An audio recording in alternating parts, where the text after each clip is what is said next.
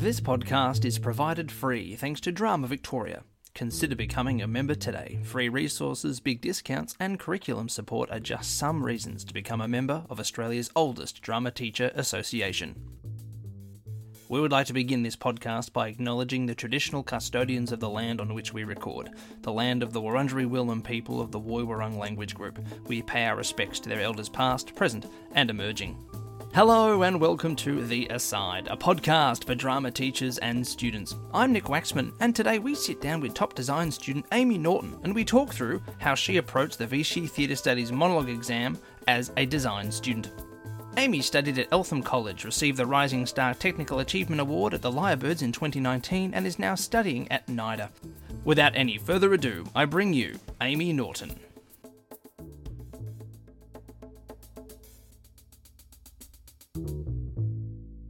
Amy Norton, thank you very much for your time today. Welcome to the podcast. Hello, thank you. So, Amy, your VCE Theatre Studies Monologue Interpretation made it to top designs, and now you're studying at NIDA. Congratulations to you. Thank you. So, what made you choose design over acting and directing? I think for me, it was a pretty clear decision. That was where my interests laid in design, specifically the sound design component of my piece. And that's just kind of where my passion and my interest was. So it was a pretty clear decision for me that was the direction I'd go in. Great. Excellent. Can you help those doing their design interpretation understand the process? What's it like doing a design interpretation? So my process was to start really with the script and extracting everything that I could. So that was not only the monologue itself, but also the whole script. So I did the encounter.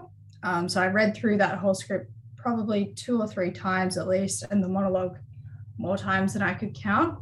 And kind of drew out not only the stage directions of what was a given, I guess, within the within the writing, but also kind of anything that resonated within a design mind. So anything that was very visually striking language, or anything that kind of made me really feel something within the writing. And then upon those ideas, I kind of built that into some initial ideas. And for me, I was going down sound and set routes. I think at the very start, though, I didn't necessarily know that was what I was interested in. And I remember reading all of the different monologues, trying to decide where I kind of head. And some of them stuck out to me from more of a, probably if I was to choose that, like I might have preferred to do lighting and sound, or props and set or something like that. But for my monologue in particular, the sound really struck me, and then also the set. So I kind of came up with some initial designs and just kept on working on those and taking inspiration from other creatives that I could find through mainly online sources or previous work that I'd seen. And then kind of kept building that until I got to my final product and into its sort of presentation stage.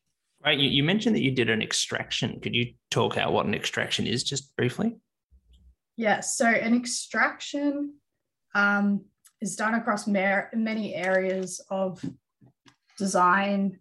Many areas of design work. And that basically means taking the original script and the original writing, and for lighting, sound, from a technical perspective, that probably is a little less, I guess it's a little less focused on it's broader than just what the script says exactly, but also the mood that it can portray, what can be inferred. So if a character says it's nighttime, that then might make you think of the sounds that you would hear at night, or the lighting state that the night would invoke. and then drawing that all together into a document so that you can see an overall and start to get a sense of the world that you're playing within and the world that you want to build upon. So you might do an extraction in an Excel document or something like that. Like yeah. Act 1, Scene 1, the characters that are in that. Yeah, so for me, I would probably be, just for documentation purposes, be saying the act, the scene, the page that that particular thing is on, the line that it's associated with, whatever my thought was, and then some notes about it from the perspective. And sometimes in one whole document, you might have sound, set, lighting, costume. You could do everything within that one document. Great. So you've got this great extraction. You've come up with your ideas. You've started developing your ideas and refining them and refining them. In your case, you had this beautiful sound design and this great office desk that you even had sent as part of your design. Was that a really slow process of adding, or did you have this big idea that you then revised? How did it come about? For me, I think it was probably separate for the two different things. So I think for my set design, it was took a lot more time to get to where my final idea was. I had kind of thought about different settings of recording studios or being in a jungle, being in a home. And eventually I got to this place of saying I want it to be within Lauren's like workspace, the character, and also how that ties into the playwright and the actors and how that can be as well their own space that they're kind of telling this story through as a piece of docudrama. And that, so therefore that kind of part of my design did take a while to get to, and it was a slow build up, because I think my sound, I had a bit more of a clear idea at the start of where I wanted it to end up. And that doesn't mean that I had all the tools and all the skills necessary to achieve that when I first started. That as well took a lot of time, just refining exactly what I wanted. So I had a clear idea of I want it to be the jungle, and I want to be able to use some kind of sound coming from different areas. And I also want to be able to mix these natural sounds with a very distorted electric analog synthesized sound. So I had these like clear ideas in my head that were very conceptual, but I wasn't necessarily sure on how those could be realized. And I think for my sound design, that was the biggest process, was learning how to realize those I don't want to say physical, because sound's not necessarily physical, but I guess within reality, where it was something that you could hear. Right, no, it's really clear. So what does a design presentation look like? What does it include? So the biggest tip I got, and the most useful tip I had given to me, was treat it like a monologue. Write a monologue and present a monologue, but instead your monologue is not what's written on the page of the VCE, of the VCA booklet that has all of them inside of it. It's the monologue that you've written that is almost just this presentation of your designs. So I really treated it like trying to write a script and taking it from almost a performance perspective, where I was performing to pitch and prove my ideas to the examiners. And that was really useful for me, because I think it made it fun. It made my presentation a bit more energetic. But it also meant that I could be really clear about hitting the points that I needed to hit to get the top marks I could possible, because that was really what I was aiming for in going into my exam. So really having everything written out on the page as the script, I could see that at this point I spoke about cohesion. At this point I spoke about contrast, and going through the elements and making like the elements of theatre composition, because that was something that I remember being a very big part of that had to be included in my presentation, and seeing that I could hit all of those moments that I needed to get the best presentation I could, which was also engaging, but was still ticking off the boxes of what you need within a VCE theatre studies monologue exam.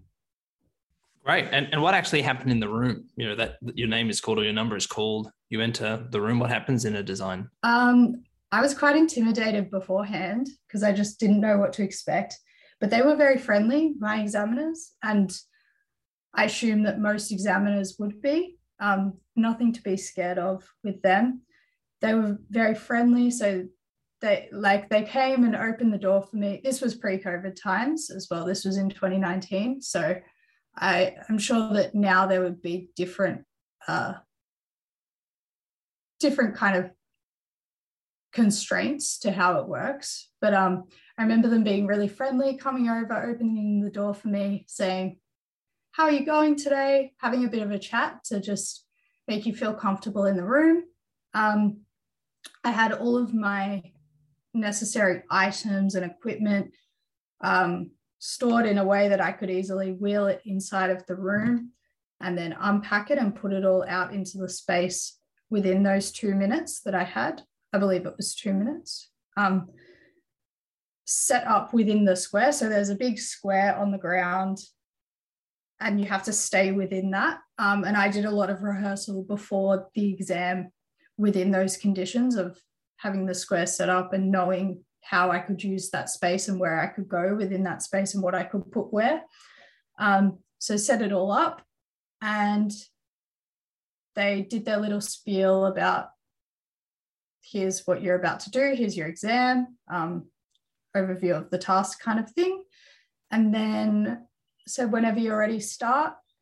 And I just went for it. And then at the end, I handed over my documents, so like the interpretation statement, and it was done. Right, excellent. Smooth, and you wheeled yourself out of there.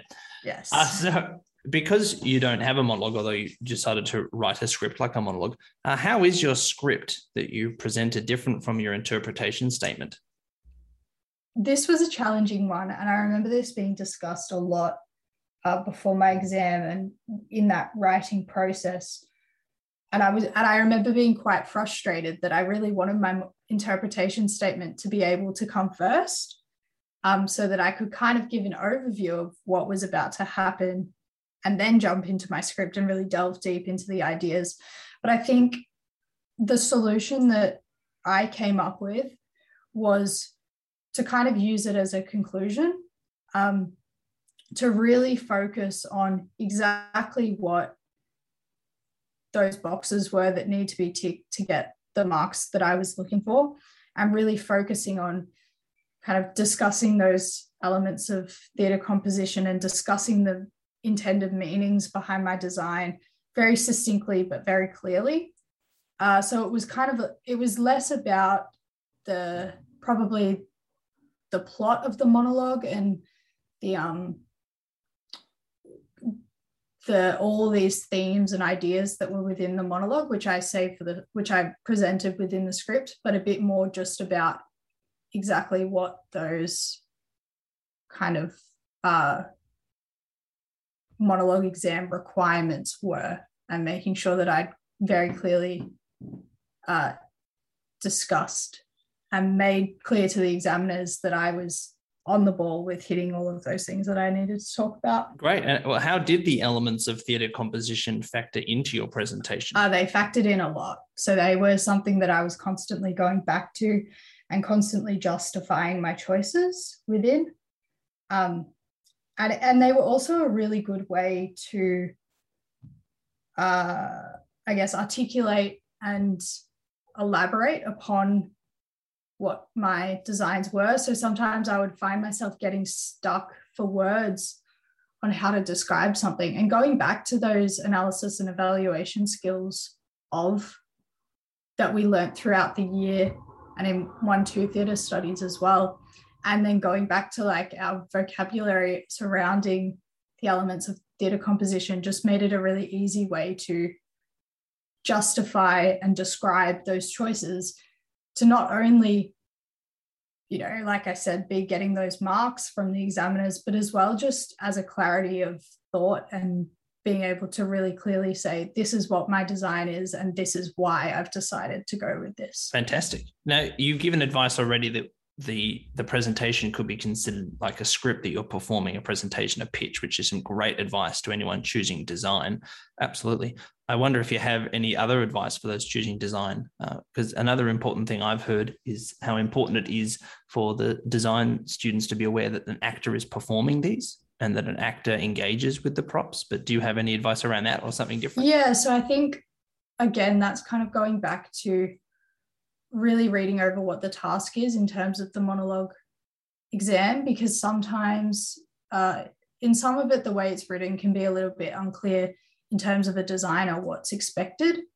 And something that I kept on coming back to definitely was, can this sound be operated by an actor? Because it's not a traditional theatre where you'll have a sound operator sitting there ready to play the sounds as they go.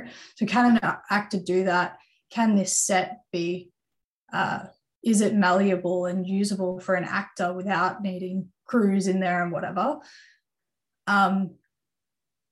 So that was definitely something that I had to keep in the back of my mind and could easily be lost track of by getting excited with ideas. But at the same time, I think when you're in your development stage and the beginnings of your design, it's important not to limit yourself by those things. So just start with the biggest, craziest ideas and then approach it as, okay, within these constraints, how do I approach that? And I also think in terms of choosing design, it's really important to be open to learning new things and be open to really broadening what your skill set is. Because I know for myself, and this is potentially this is definitely because of my past experiences, there were certain aspects that I was just felt very underprepared to do and very underskilled. But I took this as an opportunity to build up on those skills and to really learn how to do things. And really, it was kind of a spark for me to keep on exploring these further post theatre studies 3-4. And I think that's a really good mindset to approach the design monologue with. Absolutely. I think that's fantastic advice. Well, Amy, thank you so very much for your time today. Thank you for having me. That is all from us at The Aside. A big thanks to Amy Norton for giving us her time and energy, and a huge load of thanks to Amanda Sykes, her VCE Theatre Studies teacher as well.